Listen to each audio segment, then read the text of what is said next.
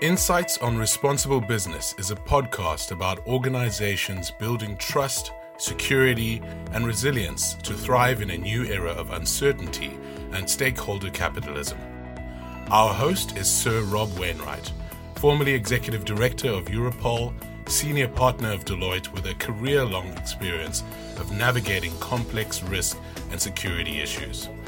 He talks with business leaders and experts about their challenges and experiences in becoming more responsible businesses towards an outcome that is better for all stakeholders, better for the long-term shareholder value, and better for society as a whole.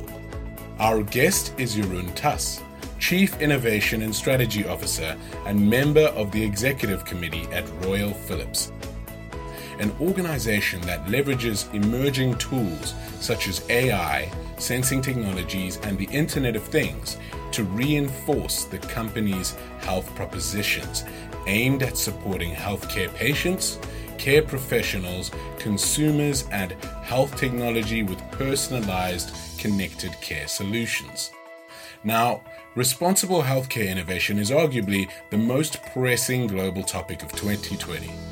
Rob and Jeroen discuss what that means for Philips as a health technology company and for Jeroen's role leading innovation and strategy. Over to you guys. Great, thank you, Rodney, and welcome back to our listeners, and a warm welcome to you, Jeroen. Well, it's a real pleasure to have someone today with such an impressive track record in technology and innovation. Now, in my experience, staying the course of innovation through the ups and downs of a fail-fast culture, demands, of course, of a corporate environment, is never easy. But I think you seem to have done it, Jeroen, and you've done it successfully in the banking sector now for many years at Philips. I'm interested really to know what drives your commitment over this long period. Why does your heart beat in this job, Jeroen? Well, I think maybe all of us are looking for impact and contributing to ultimately a better world. And sometimes it gets very close and personal.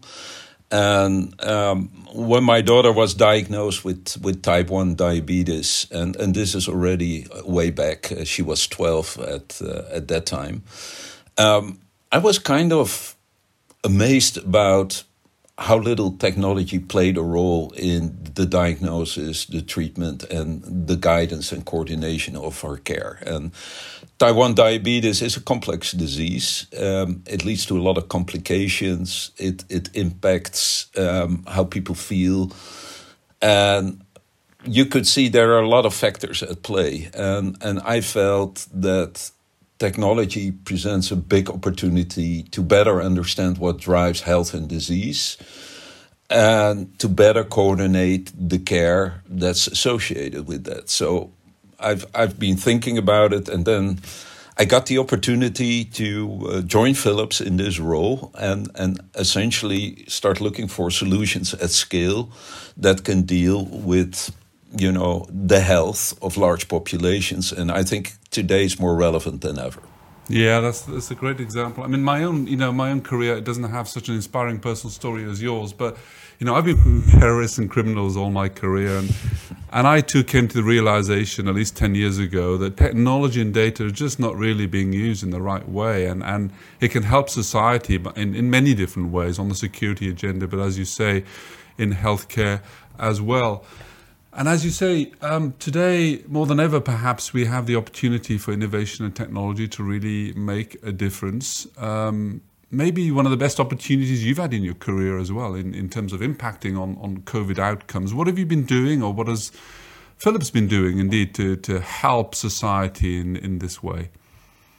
Yeah, I think first we all recognized that, we were not prepared for a pandemic, and that applies to virtually every country in the world.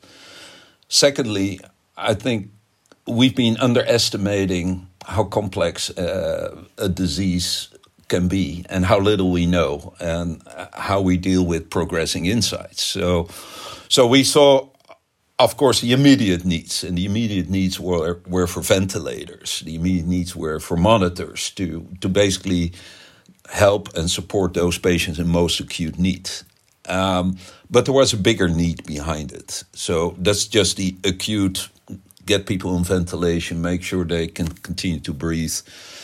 But we found out there's a lot of complexity behind the disease because, specifically those people in the acute care were those with preconditions, with chronic disease, with heart failure, with maybe already lung disease. So how does the virus interact with people already having disease? What are the best protocols to deal with these acute patients? And so we started looking at two related aspects. So number one, how can we help people that have tremendous pressure on the system in the hot zones to alleviate some of that pressure by remotely supporting, intensive care units or, frontline staff.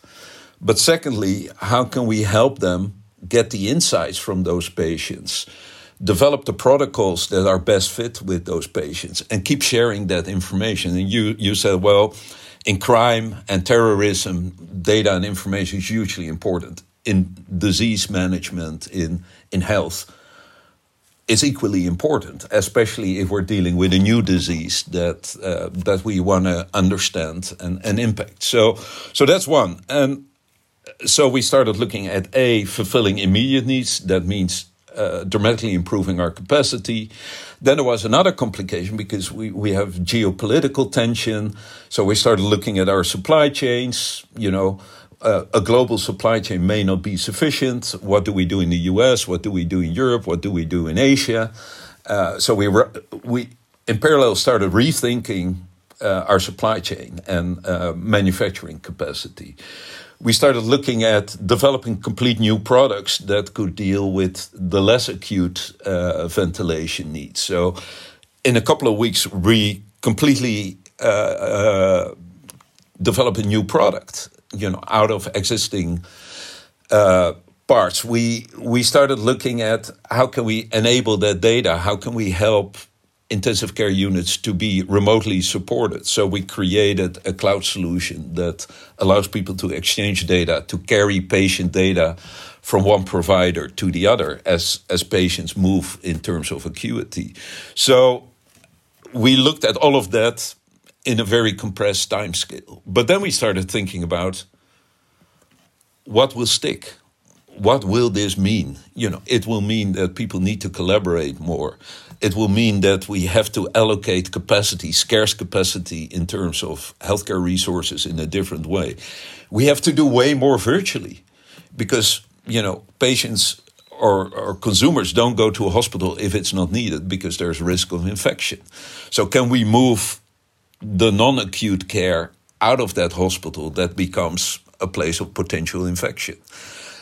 If we bring it out, how can we bring it closer to the people that need it? Can we make it more community-based? Can we virtualize it so that we can provide care in the way we're talking right now? And what will stick? Will it be reimbursed in a new way? Because today, healthcare is still being reimbursed in a way that says, hey, I have to go and visit you. I have to go to the waiting room, get in line, go and see a doctor. That doctor will refer me to a hospital. There I have to wait again, go in line. It gets registered and then it gets paid. But now we're saying it's all virtualized. That doctor may not even be in the hospital in your town. That doctor may sit in another town, maybe even in another country. It sounds like Jeroen, there's a sort of almost a reinvention of digital health that we're going through. I mean, I'm interested. We'll come on to that, but I'm interested. You talked a lot about ramping up your capacity, a lot of helping supplying the ventilators, developing new solutions, indeed, but developing under such compressed time schedules and getting it delivered on the ground to make an impact in very challenging circumstances. There's this, the most urgent crisis. Hospitals are under the most acute pressure. Governments are under pressure. We're reading every day during those months of the springtime around Europe how challenging it is for governments, ventilators, PPEs, and so on. So here where we have sort of innovation, new solutions hitting the rubber of the road of trying to get it then into an operationally effective impact straight away. I just wondered how successful you were able to do that and really get it where it was most needed in the right sort of time? It must have been hugely challenging for you. Well, to us, I would say there are three dimensions to this. So the clarity of the need. So the requirements were very clear. This is what we need right now. We need these ventilators. We need to scale up the ventilators. We need to make sure that we can also ventilate outside the hospital. We need monitors. We need different types of monitors that probably become wearable. So the need was very clear and present. And when that's clear, you can rally behind it. So it almost creates a rallying cry within the company. This is important. This is impactful. We have to band together. We have to tap into our ecosystem because we're all, rallying behind the same flag here. So that's one. And that makes a big difference when there's that clarity of purpose. Then the second aspect is you cannot create a solution in a compressed time frame by starting from scratch. You need to have a platform. You need to have the designs, the infrastructure to deliver. You cannot build up a supply chain in 6 weeks. So you need to be able to tap into an existing supply chain, tune that to your needs. You need to be able to take a design. You need to take a platform and create a solution on what you have. So starting from scratch is not an option. You have to really tap into your asset base, your platforms, and create something quickly that can be validated and scaled quickly. So it puts a lot of emphasis on proper validation and scalability. And thirdly, you need to be able to work in a completely different way because most people were at home. Most people now had to collaborate virtually, and it could not be a marketing team doing their marketing stuff, product engineering doing their product engineering stuff, a quality assurance team doing. No, you had to create these single teams that had these disciplines virtually. And then top leadership had to be hands-on involved and just help remove barriers for the teams. So we've seen me and my colleagues in the ExCo, in the executive committee, being on daily calls, helping the team succeed. Can we take out this roadblock? Can we help you with this? Can we prioritize that for you so that you can succeed within the time frame that we set out? And I think everybody, that created a lot of energy in the organization. So the purpose, the fact that we knew that we could tap into something we have, and then that true collaboration and multidisciplinary teams with a leadership that was there to guide, to support, and to take out the big challenges. I think that was ultimately the magic of what we created.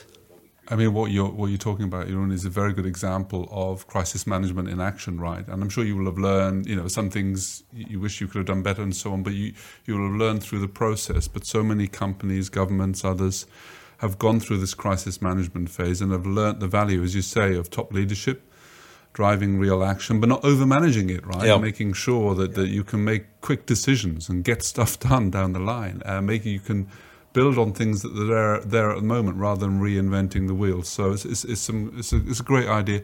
You mentioned earlier how much of this does stick. So going forward, it's a good idea. A lot of people are talking about we need to build back better, learn from how the way we've dealt with COVID has reframed the way we want to do business and we want to lead our lives. I mean, how much for this will stick, do you think, in practical terms? And what does that mean, do you think, for the future of healthcare? Well, let's start with recognizing that we're nowhere near the end of this. So, we all hope that, it will go down during the summer and there may be a second wave, there will be a vaccine, etc. I think it's going to take longer than we had all hoped. So we have to continue to work to a large extent virtually. We have to continue to create solutions where we can remotely support our customers. We see increasingly that our customers want to collaborate more closely, getting those deeper insights. So I think a lot of it will stick. Now, there's also fatigue, of course. At the beginning, everybody was super energized. And then you go like, yeah, I really want to see some real people rather than, an image on the screen. So we have to find a new balance here. We have to find a new balance where we still bring people together in a secure way so that they can really trust each other and tackle the challenges. And then maybe they go virtual again and then come back. So we're looking at a different office, an office where you safely can come together, work on a program together, but then go virtual and then come back together, go virtual, so that you don't load up your office too heavily. You find the best of both worlds. And in the beginning, working virtually was like, doing virtual what you've done in the office. But we found out that working virtual gives you a bunch of advantages that you don't get by being in the office. But the office gives you a bunch of advantages that you don't get virtually. So let's now try to bring these two together and create a new way of working that almost has the best of both worlds. And we're experimenting with that right now. Next week I'm going to get my team together in a safe way, in a big space. But then we know, okay, we're probably going to see each other again only in a couple of weeks from now. So how do we keep the momentum? How do we keep the energy? How do we increase the mutual trust that you need when you work virtually? Yeah, and this sense of energy, mutual trust. I mean, I've seen through COVID, quite a rare example, I think, of the world acting more or less in a concerted, uniform way to deal. Everyone accepts that this is an urgent crisis, it's a global pandemic after all. There's been a coming together maybe of the business world and indeed of many governments in a way that we haven't seen with other crises. I know Philip's very active as well on the sustainability agenda, on climate change, but on climate change, which is arguably much longer lasting, even more difficult, enduring challenge for the globe to deal with. We've never had that sense of concerted action in the way that we're seeing right now on COVID. I find that interesting. Why do you think that is? And so if we are going to learn through COVID that there is a lesson here about society and business really building back better, then we ought to be addressing other real challenges like climate change as well. What do you think on that? Yeah, well, I think there is a difference because, COVID is here and now. And it's immediate, it's clear, it's present. And climate change is gradual. It's probably a bigger impact on the world than what we're seeing with a pandemic. But the pandemic is very clear and present. So, and to me, that is a lesson that for leadership, if you can continue to create that clarity around the challenge and around the solution that you want to deliver for that challenge, I think you have a better chance of achieving that. So to me, the lesson in leadership is the clearer you are about the need and the clearer you are about the shape of the solution, the better your chances are of success. And for us, that applies to, climate change as well. We see that as a really, really, really big challenge. And we're looking at how can we contribute to that challenge. And I think even in healthcare it's more acute because there's a whole lot of waste in the healthcare system. And we believe that through digitization, we can address many of the challenges.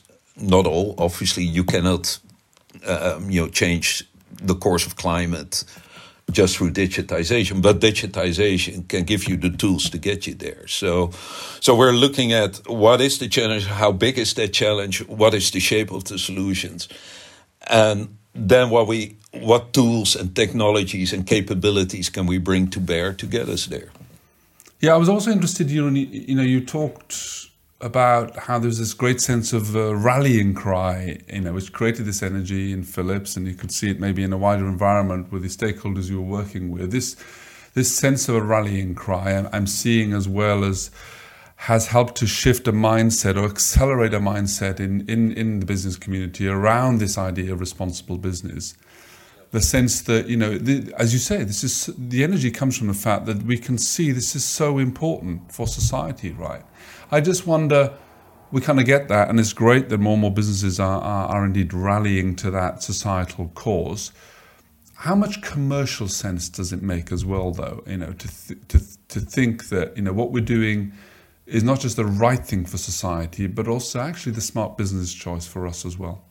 Well, so let me give you some insights in how our employees look at this. Our sustainability group within the company is almost like a grassroots group that has thousands and thousands of employees participating, thinking about it, contributing to the direction we're taking as a company. And many of them are young. So there's a message here that this is top of mind with our employees. This is top of mind with many of our consumers. We're collaborating with customers, large hospital groups that see this as a very important aspect of the way they run their business, responsible business. So if so many of those stakeholders, put emphasis on this, it cannot be but important for you commercially. With other words, people will engage with those companies that they feel align with their thoughts about society and contribution to society and being conscious about impact. Yeah, I'm seeing that as well across the series of interviews we've done in this podcast series. There's a clear sense that business mindset is shifting. It makes commercial sense as well, as you say.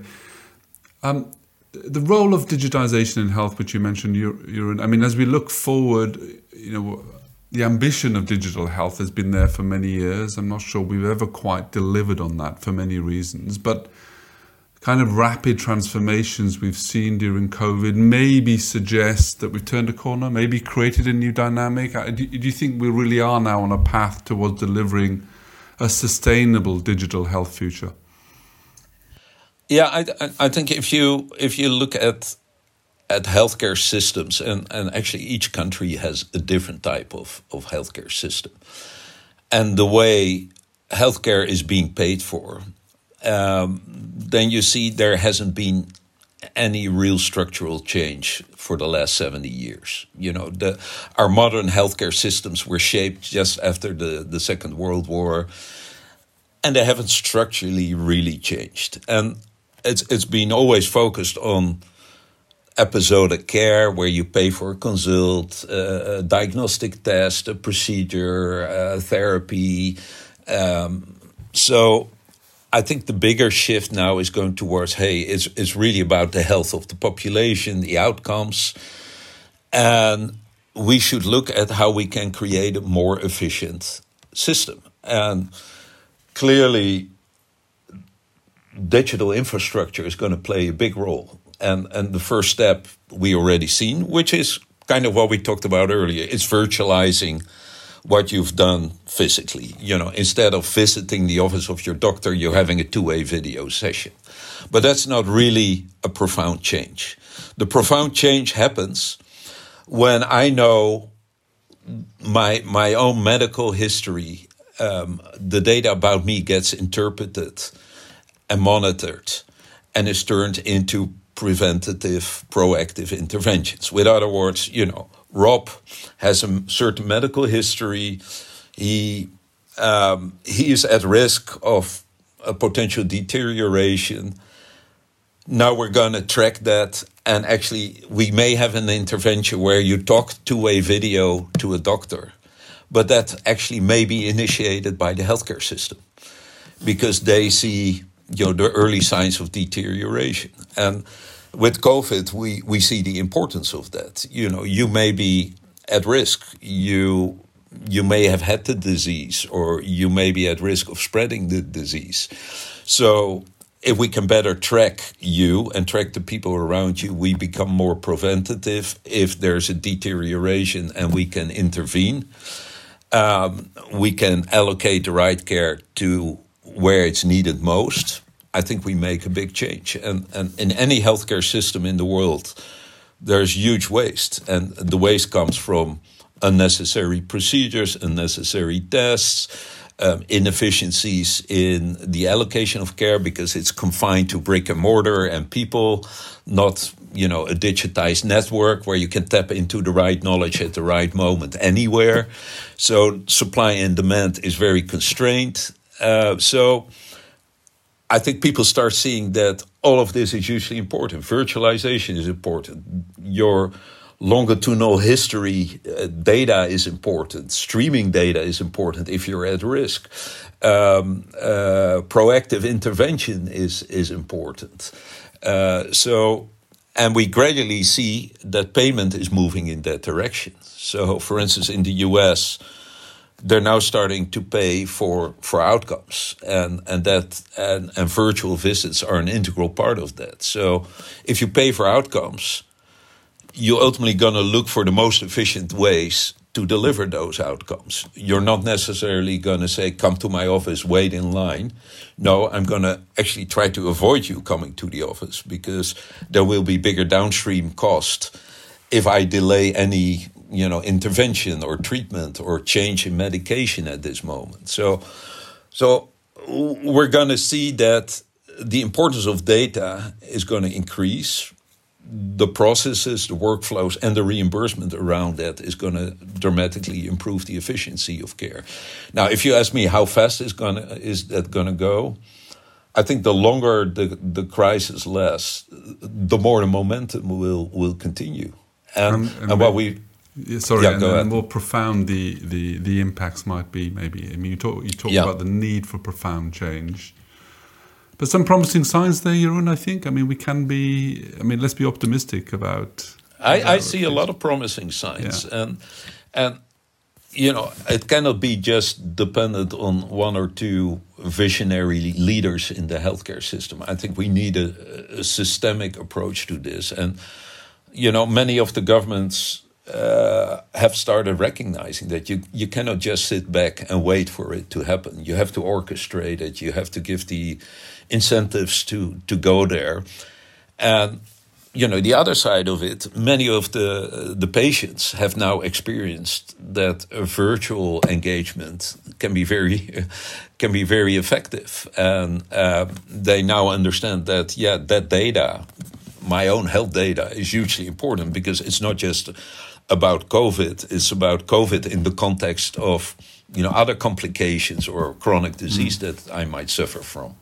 Well, maybe we are on the cusp of, as you say, a profound change which will affect all of us in the future. So that's a great way to end. Jeroen, thank you for a fascinating discussion on such an important and interesting topic right now. Well, the progress of healthcare down the ages has always been stimulated by great bursts of innovation, such as the early developments of antibiotics. And with the COVID pandemic, the world is dependent once more on the ability of this profession to find urgent and practical solutions. At the heart of the modern healthcare system, as we've been hearing, is the great prospect of digital technology and how that can be applied to make diagnoses, treatments, and access to healthcare more effective and indeed more abundant. We've been waiting many years maybe for this promise to be fulfilled, but people like Jeroen Tas are lending their talents to this mission and helping to drive companies like Philips in a direction towards making the world healthier and more sustainable. COVID has been the world's primary concern in 2020, but the longer-lasting spectre of climate change also still hangs heavy in the air, and that too will need the best of innovation and technology to reverse its effects on the globe. As we confront these challenges, the burden of responsibility to find and deliver solutions is increasingly falling on the shoulders of big business, and Jeroen's words and examples today gives us hope, perhaps, that in the age of responsible business, many companies are stepping up to this cause, inspired by the impact on society they're capable of making, perhaps inspired too by the idea that responsible business is the smart commercial direction to take as well. Thanks for listening to another episode of Insights on Responsible Business. Hope you enjoyed it, and that you'll tune in to our next episode. Review us on Spotify, the iTunes podcast app, or whatever popular podcast app you're using, and find out more on Deloitte.nl. We'll see you in our next episode.